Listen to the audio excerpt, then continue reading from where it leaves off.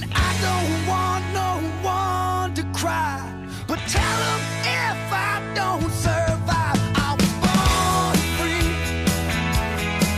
I was born free. I was born free. Born free. Free like a river. All right. Welcome back to the Turned On Podcast. And my mic is hot. That sounds loud in my ears, but I hope it doesn't sound that too loud in yours. You guys, today's Memorial Day.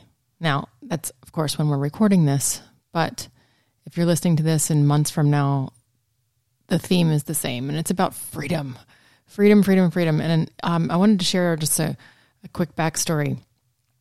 So my father actually, so my mom and dad were 20 years apart. And that means that obviously he was much older when I was born. He was 49 when I was born. And he had a very, very colorful past. And he actually fought in 2 wars. So Korea and World War II. And he fought in 2 branches, both the Navy and the Army. And I'll never forget at my dad's funeral when they played the taps and they folded the flag and they had the gun salute and they handed me and my mother his flag and memorial of him. It had took on a whole different meaning, you know. And if anyone here has ever known anyone that has fought and has paid the ultimate sacrifice, or even was a veteran of war, you know that just takes on a whole new meaning for what we have access to here today. And that kind of freedom is something that we can't purchase, we can't take for granted. And ultimately, we have to remember that every single day that we have any privileges whatsoever to do what we do, it's because of the men and women that really ultimately fought for what we have here. Yeah, you know what? And as I think about it, my whole perspective on things changed when I got a job working in medical device sales, and one of my accounts was the James Haley Veterans Hospital in Tampa.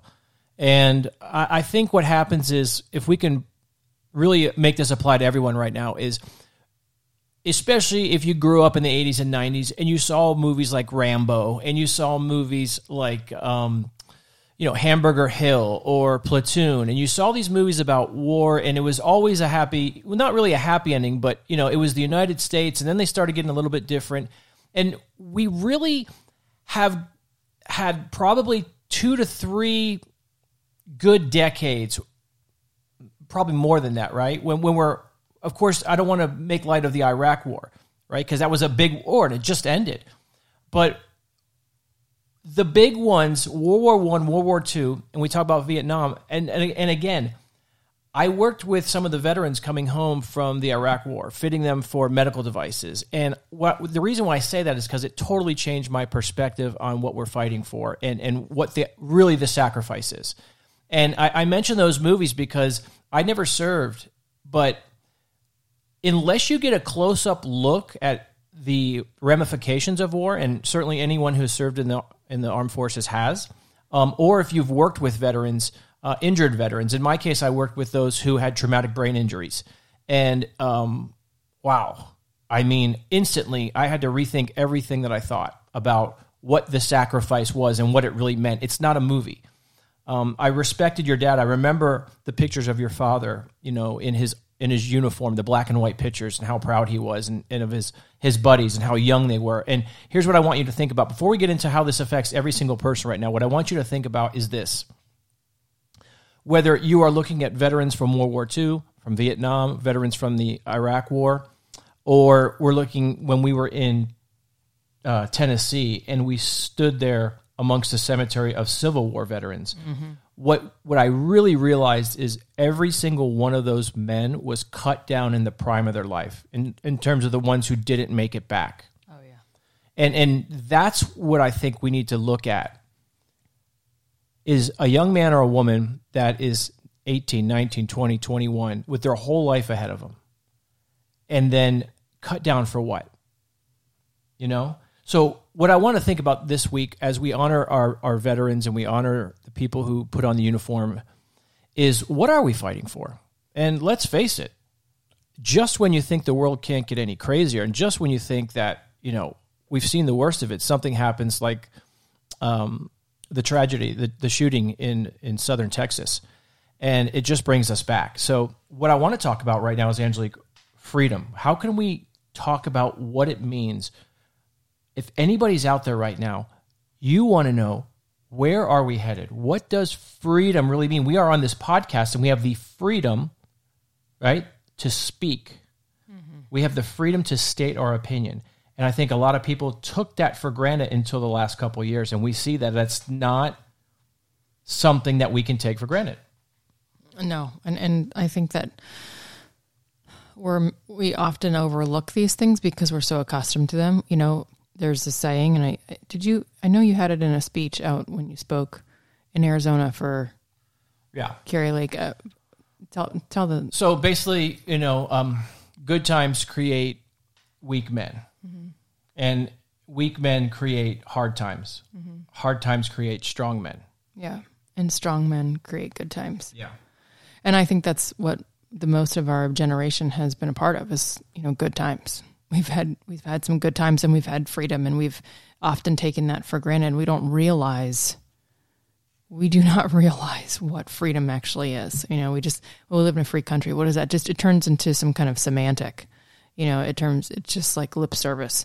Freedom is so sacred. You know, we have the freedom of Christ, which no one can strip of you, but the country that we live in and what we have access to is as a result of strong, brave men and women that fought for what we have. And that freedom of speech is something that we did see in the last couple of years.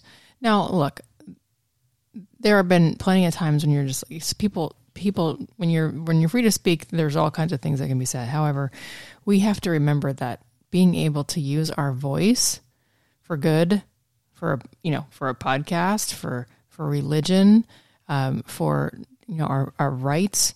These are really important topics that we often forget about. Yeah.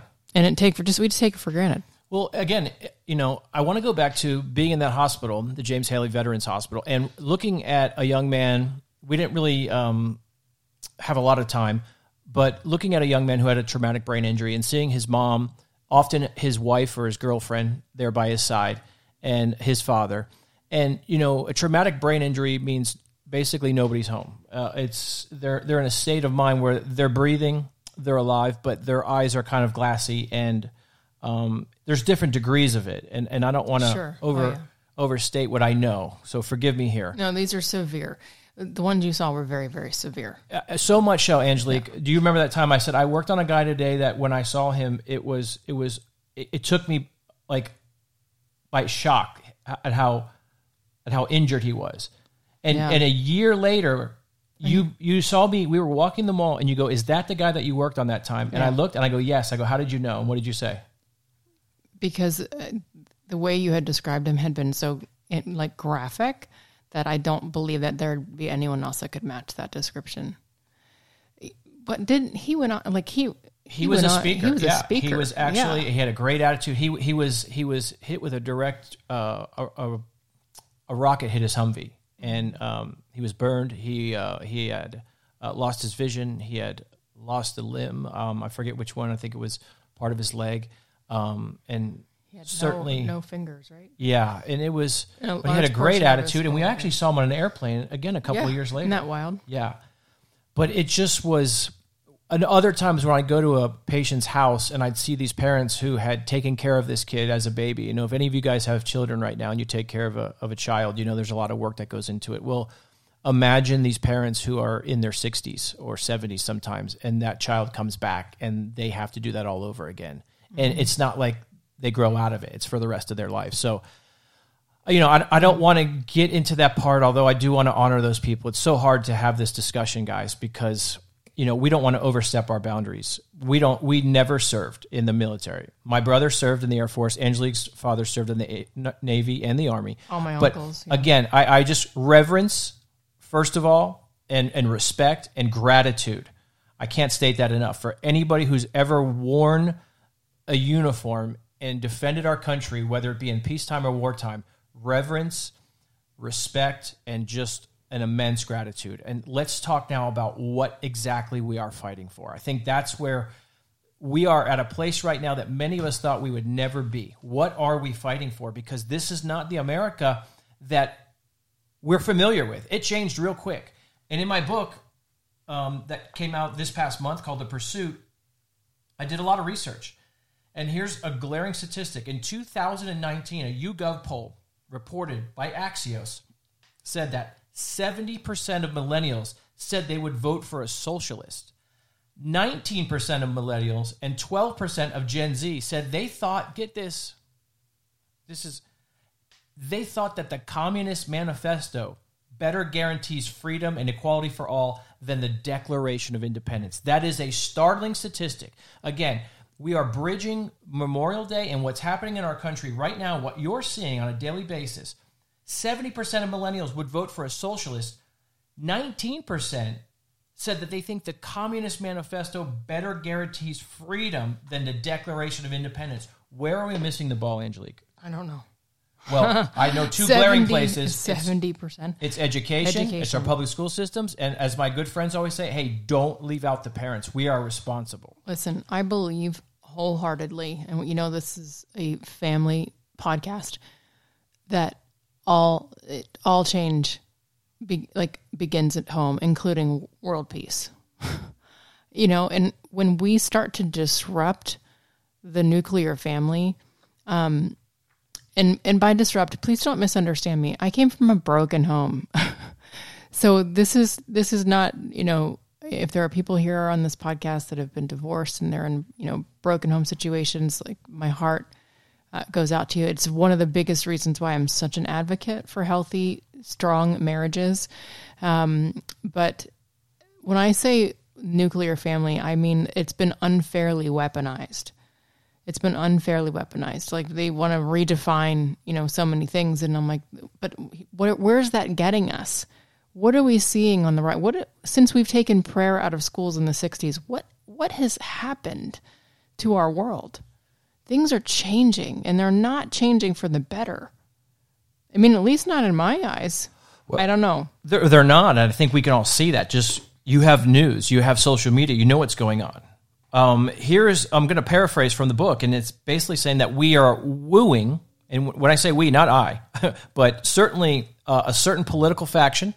I think you know the public school system, certainly the university system, and I would say Hollywood influence and the far left. We are wooing these young people with a distorted, rose-colored glass vision of history, particularly when it pertains to socialism and communism. They are teaching these things, and the first thing I will tell you is, from a godly perspective, because this is a faith-based podcast, God speaks about ambition in the Bible.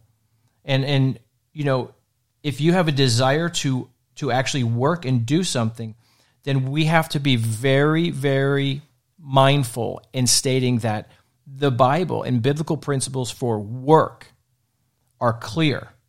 God's blessings for man is clear. It says, the hand of the diligent will rule, while the slothful will be put to forced labor. Okay, it clearly warns us. Proverbs 18:9 says, whoever is lazy regarding his work is also a brother to the master of destruction.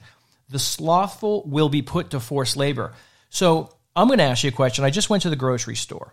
And if you've been out, and look, I'm going to paint with a little bit of a broad brush, but I've seen it, is what you have is a generation that we've demonized work. Would you agree, Ange? Yes. How so? Well, what do you mean demonized? Well, we've demonized capitalism. We've stripped hard work as a core value. We've really stripped that out. You know, the government, what they did is, granted, we had extenuating circumstances with COVID, but they took trillions of dollars, paid people to stay home, gave them an extended 14-week vacation, and that's why, and you know it and I know it, if you have been anywhere, people can't find people. There are restaurants with open tables. We can't find people to come work. We're building a house. The guy goes, I can't find people to build. There is no workforce. How can that be? Your cousin who worked in logistics, right? She goes, we're taking people, bringing them in and scheduling interviews, and they're not showing up for the interviews. So what we've done is we have really, and I say we, the government has done, is they've really lured people into saying, hey, you know what? Don't work. Hard work is not a virtue anymore. And that is diametrically opposed to the generation that we were brought up in, and certainly the generations of our father and grandfathers who valued hard work. Yeah, and a can-do attitude. Yeah. And what's happening is it's going to start perpetuating into our kids. Well, everybody thinks that they're worth more than they're getting paid. So nobody wants these entry-level jobs, right? When we grew up, I delivered pizza for, I did things like I fixed payphones. What was minimum wage when you were... Oh, geez. I think it was $4.25. Yeah, I think so for me. Well, it was like $5.50 or something. Yeah, I'm a little bit older than you. Yeah, a little. But everybody thinks they're worth more. So you see people, I'll see people working in a grocery store or somewhere, and they have this sloth-like attitude. And they have their phone in their hand, or they're listening to their earbuds, and they're on the clock. We have not had good service in a really long time. But they'll complain about getting paid, wanting to get paid more. But what are you worth? In other words, we're supposed to pay you this much, but look at your posture. Look at how you're coming to work. How you are dressed. How your makeup is. How your hair is done. Right. So all of a sudden, we have this disgruntled population that says, "You guys owe me." What about the tips? You owe me this for doing my job. You owe me more, and I don't want to work here because I'm worth more. But they haven't shown it. And all of a sudden, this is where people get disgruntled. This is where people get unhappy. And it's all a ploy of the government, because what happens is they don't care what goes on as long as people are arguing. The ploy is to get people to argue enough, be unhappy enough that they're going to say, somebody help me. And that's where we saw that guy coming out of the Home Depot the other day. What did his shirt say? Do you remember? Yes. What did it say? The next variant is communism. Or the final variant is communism. Yes, the final variant is communism, meaning if we can get people, if there's another lockdown, we're not coming back from that. We just won't. We're not even recovered from the first one. You can't get people to work. There's this log jam, supposedly, that no one can get product. And so we have to go and say to ourselves, well, if we're painting this really rose-colored vision of what socialism is, and what happens after that, well, they'll be put to work. Now, don't take that from me. I'm a student of history, and you can look this up. I'm about to play some clips from you. This is from the movie Killing Oswald, and this is a perfect example, because Lee Harvey Oswald, the man who supposedly shot John F. Kennedy, okay, he defects to the Soviet Union. Why? He defects because he doesn't like capitalism. He thinks we're terrible here in the United States. Now, this is 1959. I'm going to play this clip, and this is an actor reading an actual letter. So I'm not making this up, and I want you to listen, folks. If you have young children, if you have children in high school, if you have children, especially in the university level, play this part of the podcast.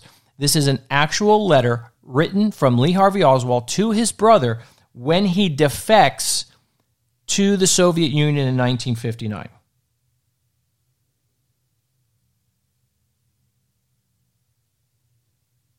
Wait a minute. Ange, take over. I gotta cue this up. So we're talking about communism. We're talking about what it means to. Oh, there you go. You had the volume down on me. Okay. I was like, "Well, are you sure it's not the volume?" I'm looking at the audio equipment. I'm going. Part 2. Here we go. The volume. Let me set this up again. We don't edit this show. This is an actual letter from Lee Harvey Oswald to his brother in 1959, and this is what he thinks. Dear Robert, I shall begin by answering your question why I and my fellow workers and communists would like to see the present capitalist government of the U.S. overthrown. Do you remember that time your milk company tried to form a union? Workers must form unions against their employers in the U.S. because the government supports an economic system that exploits all its workers. A system based on credit, which gives rise to a never-ending cycle of depression, inflation, unlimited speculation, and war. In this system, art, culture, and the spirit of man are all subjugated to commercial enterprise. Notice what he said. Depression, inflation, and war. That's capitalism. Who's in charge now? It's certainly not people who are in favor of capitalists. We have far leftists in charge now. And what do we have? Depression, inflation, and war. Did you get that? We have right now people that campaign on socialistic values, on socialistic principles of government who are running our government. And Lee Harvey Oswald is saying that that's what capitalism causes, is depression, inflation, and war. Okay? He's a 20-something, he's in his early 20s, 21 or 22, and he thinks the United States is terrible, and he's going to Russia. This is the second part of that letter. Why do you support the American government? What is the ideal that you stand for? Do not say freedom, because freedom is a word used by all people through all of time. Ask me, and I will tell you that I fight for communism. This is a word that brings to your mind slaves and injustice. This is because of American propaganda. Happiness is not found in oneself. Happiness is taking part in the struggle. The people here have a 7-hour work day and only work till 3 on Saturdays, with Sundays off. Socialism means they do not pay for medical care or their apartments. There is no unemployment here, and all work is done for the common good of all. The Russians are a good, warm, alive people who wish to live in peace and see the economically enslaved people of the West free. Wow. The words of Lee Harvey Oswald as he's getting ready to become a Russian citizen, and he's sitting there talking about how great the healthcare is, how great the workers is, and we all have to take part in the struggle. Ange, does that sound like what we're hearing right now? Mm-hmm. It's for the greater good. We got to take part in the struggle. We need universal healthcare, Medicare for all, and because it's going to be so great over there. And that's what happened when you take a young person and you tell them a system before they actually get to see the system, and you tell them how great it is. You say, we're going to take care of you. It's going to be the best thing ever.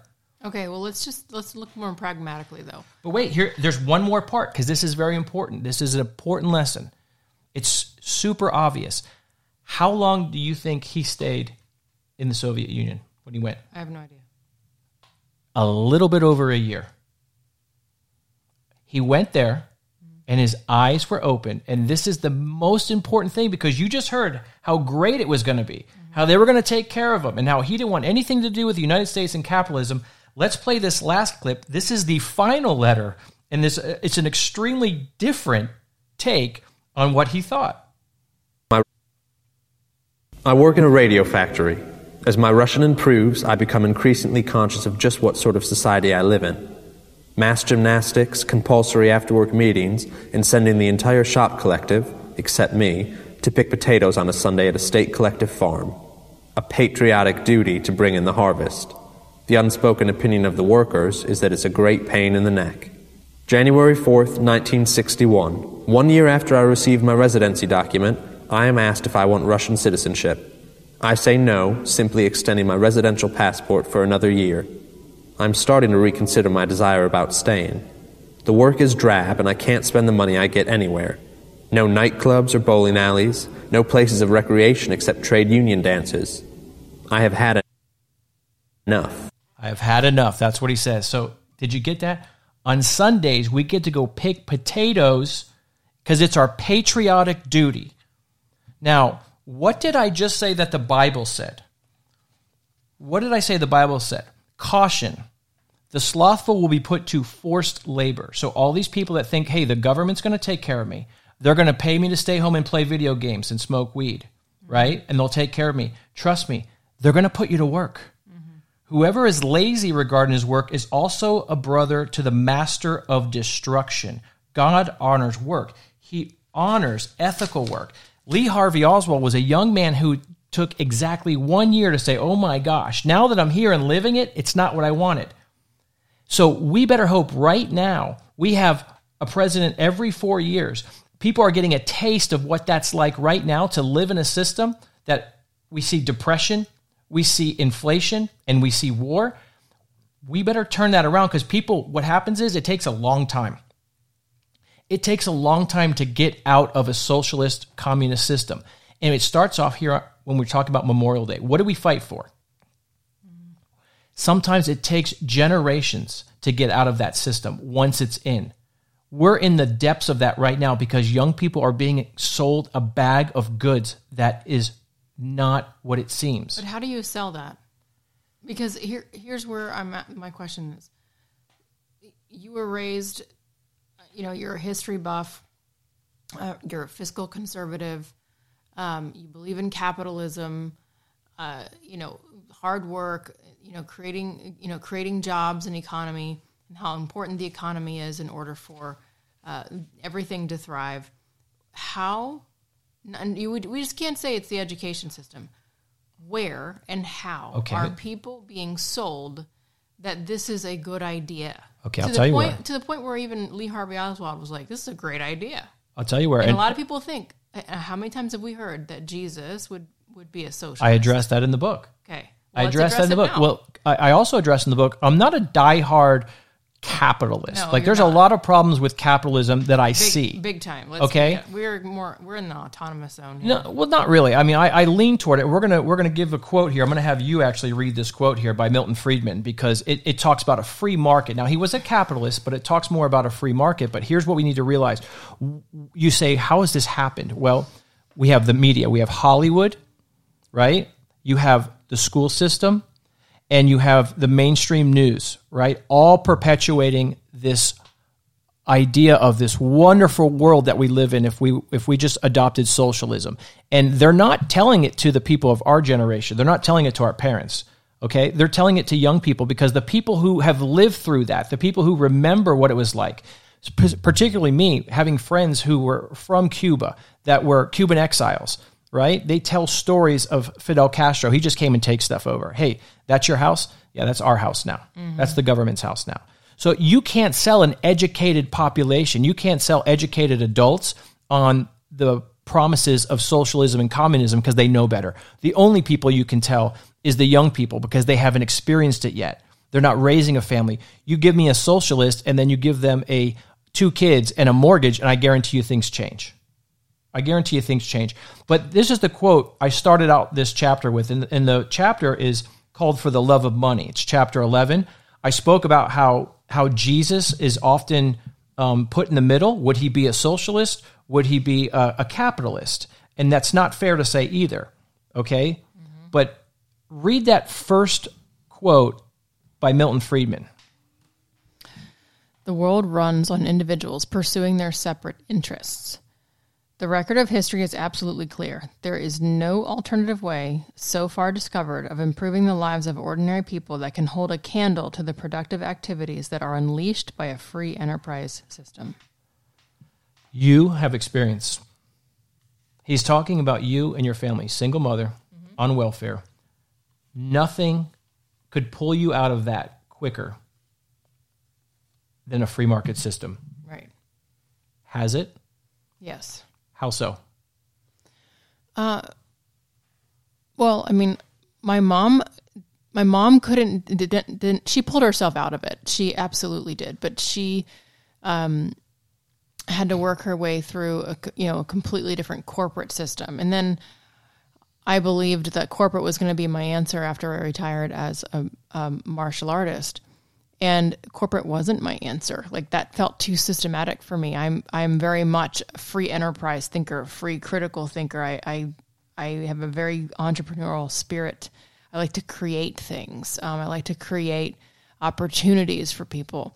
And that's where our on-ramp into, business ownership and entrepreneurship, started with network marketing. That was because we were able to utilize our gifts.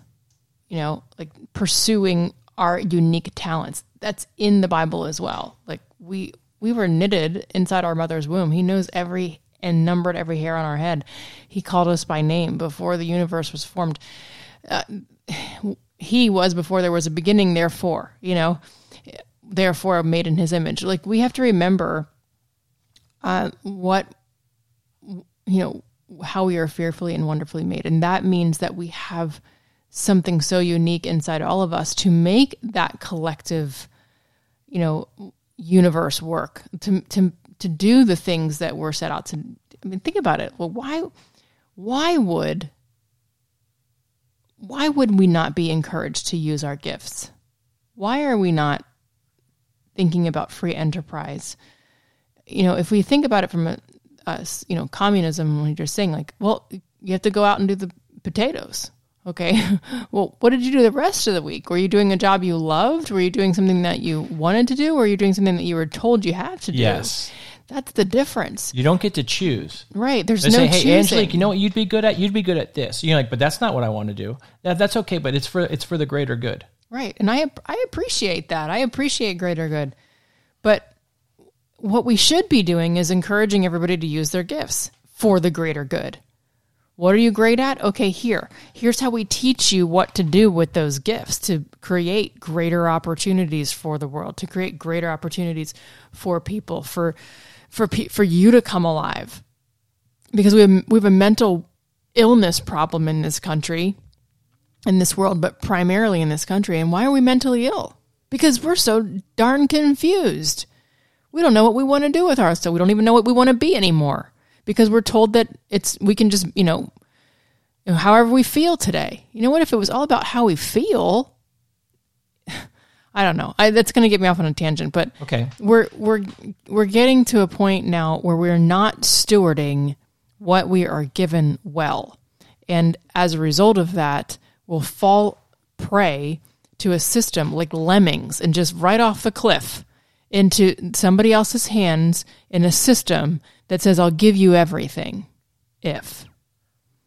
Okay, let's take a guess here, because we have to talk about, I don't think they're telling these young children in the schools, they're not teaching them history as far as I can tell. And what they're certainly not telling me is how many people have lost their lives in the push for communism worldwide in the 20th century alone. How many lives, would you care to take a guess how many lives you think communism has claimed in the 20th century? Millions. Okay. Estimates are between 90 and 110 million people. You know what that is? I'm just trying to do the math. 100 million people. So if you've ever watched a University of Michigan football game, they have a place called the Big House, and the Big House seats about 100,000. So imagine taking 100,000 people in that big stadium and timesing that times 1,000 and then killing them. That's how many lives. So people, we're not talking about this. We're not talking about what happens. Like you said, you will be put to work. They come in, the government takes over, you lose your freedom, you lose your choices, and here's the thing. Those people who think they're going to have it easy, guess what? You got suckered. Can you explain why communism claimed lives? Well, because you don't have a choice. You either capitulate or you die. So a couple of years back, the government of China said that they had 0% unemployment. They've reached 0% unemployment. Mm-hmm. How do you think that happens? Everybody gets put to work in a government job. And if you look around the United States right now, if that ever happened here, I'm going to speculate, but I'm very confident. Look around your cities. You'll see people who are vagrants. We know out in California there's a huge drug problem, fentanyl, and people are walking around like zombies. And then you have homelessness, and you have people on the streets, and you have the drug problem. So here's what I speculate happens in a full communism government.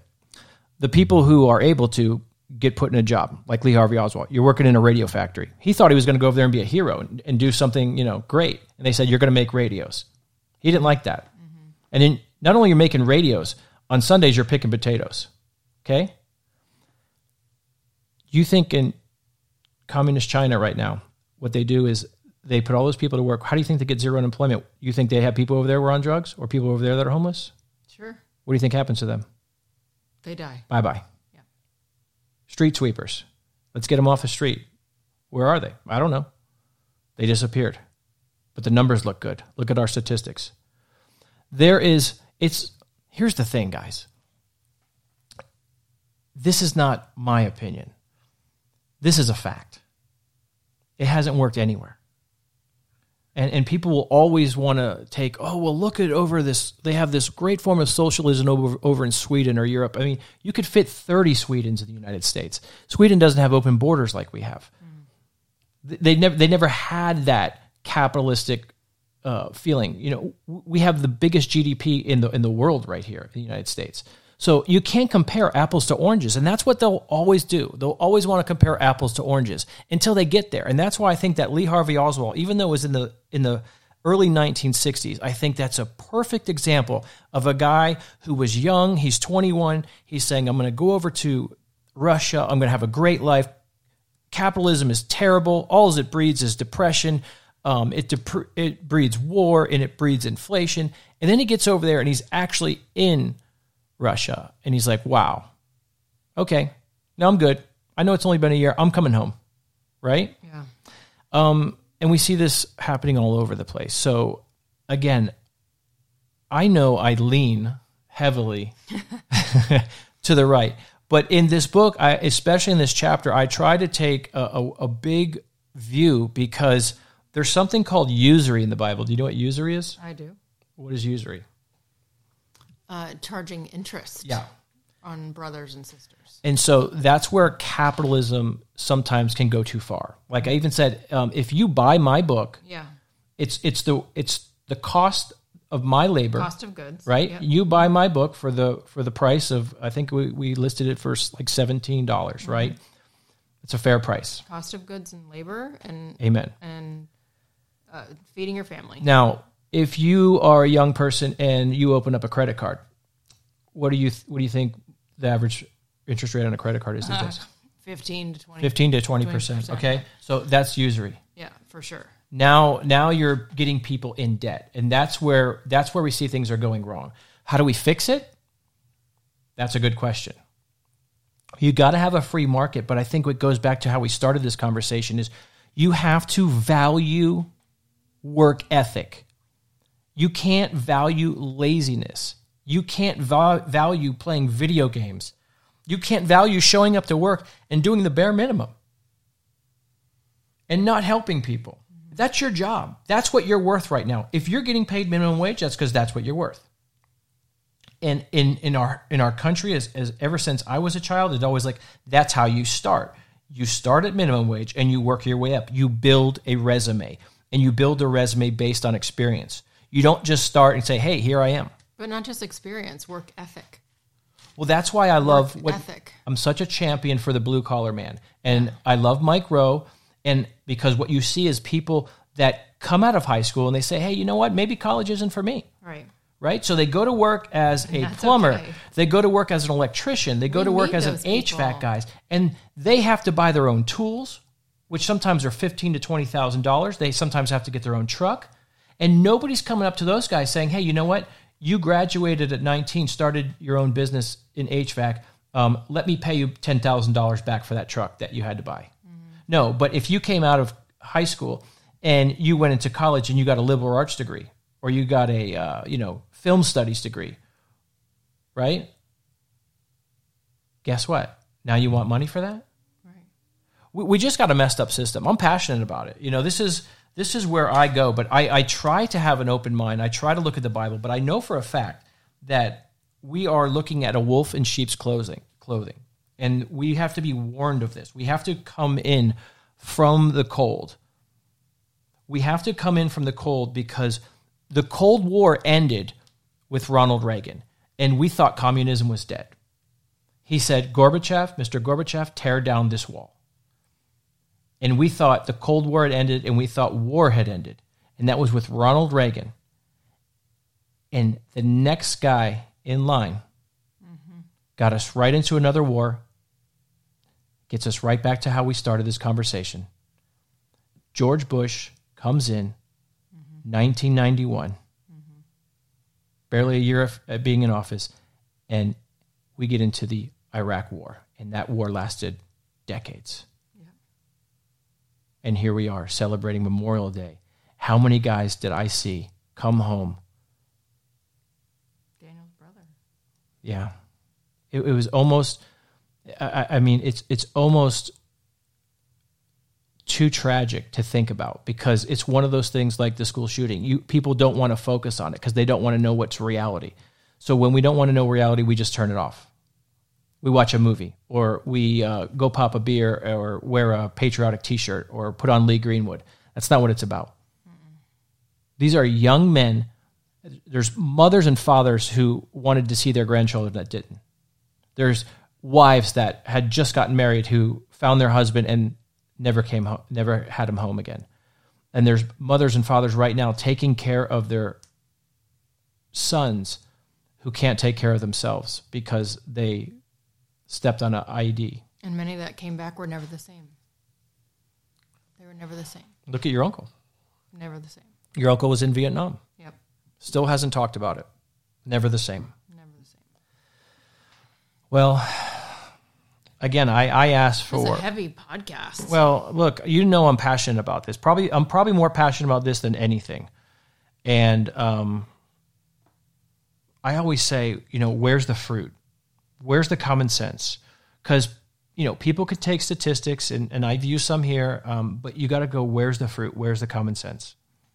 From the beginning of mankind, man has always tried to rule other men. And that's what this whole book was about, The Pursuit, is that from Jeremiah, when Jeremiah was telling the Israelites, look, you guys are going astray.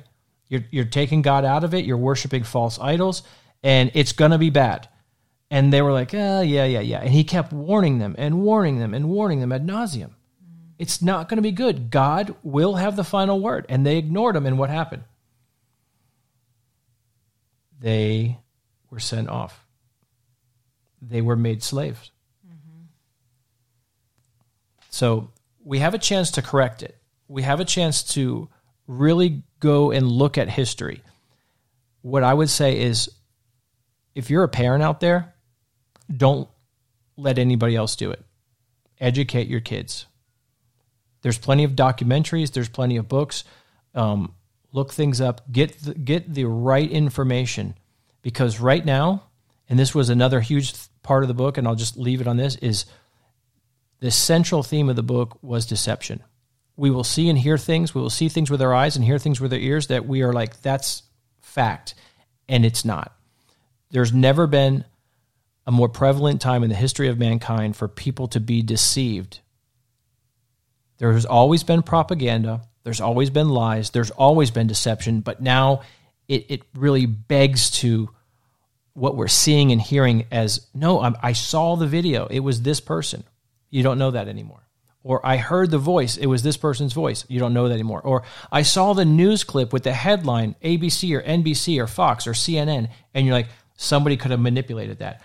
I can't do that. And I just made a simple manipulation on a headline the other day. And my friends thought it was real. And I had to tell them, no, I just did that with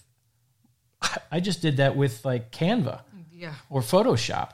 And I have no experience that. So can you imagine what somebody who really wanted to spread false information can do? So there's a lot of questions that we can't answer right now. But I know that we're in the depths of some real serious stuff. And I want to see families come out of this on the other side, and I want to see freedom ring. So, ladies and gentlemen, if that was heavy, we got to talk about some heavy things. We can't ignore it. That's, part of being turned on is focus, not focusing, but lighting up the areas that have been turned off. Things that you don't talk about, things that are a little taboo, things that we sweep under the rug, things that we think someone else is going to take care of. So that, and it affects our families, it affects our future, and it affects our freedom. Once again, we leave by saying, if any of you have had loved ones who have put on the uniform, and that goes for not just our veterans, but I want to give a shout out to those who serve in our police and fire capacities, and those who help in any way to serve others. I just want to say thank you and gratitude for you. And we're supporting you here at the Turned On Podcast. We'll see you next time.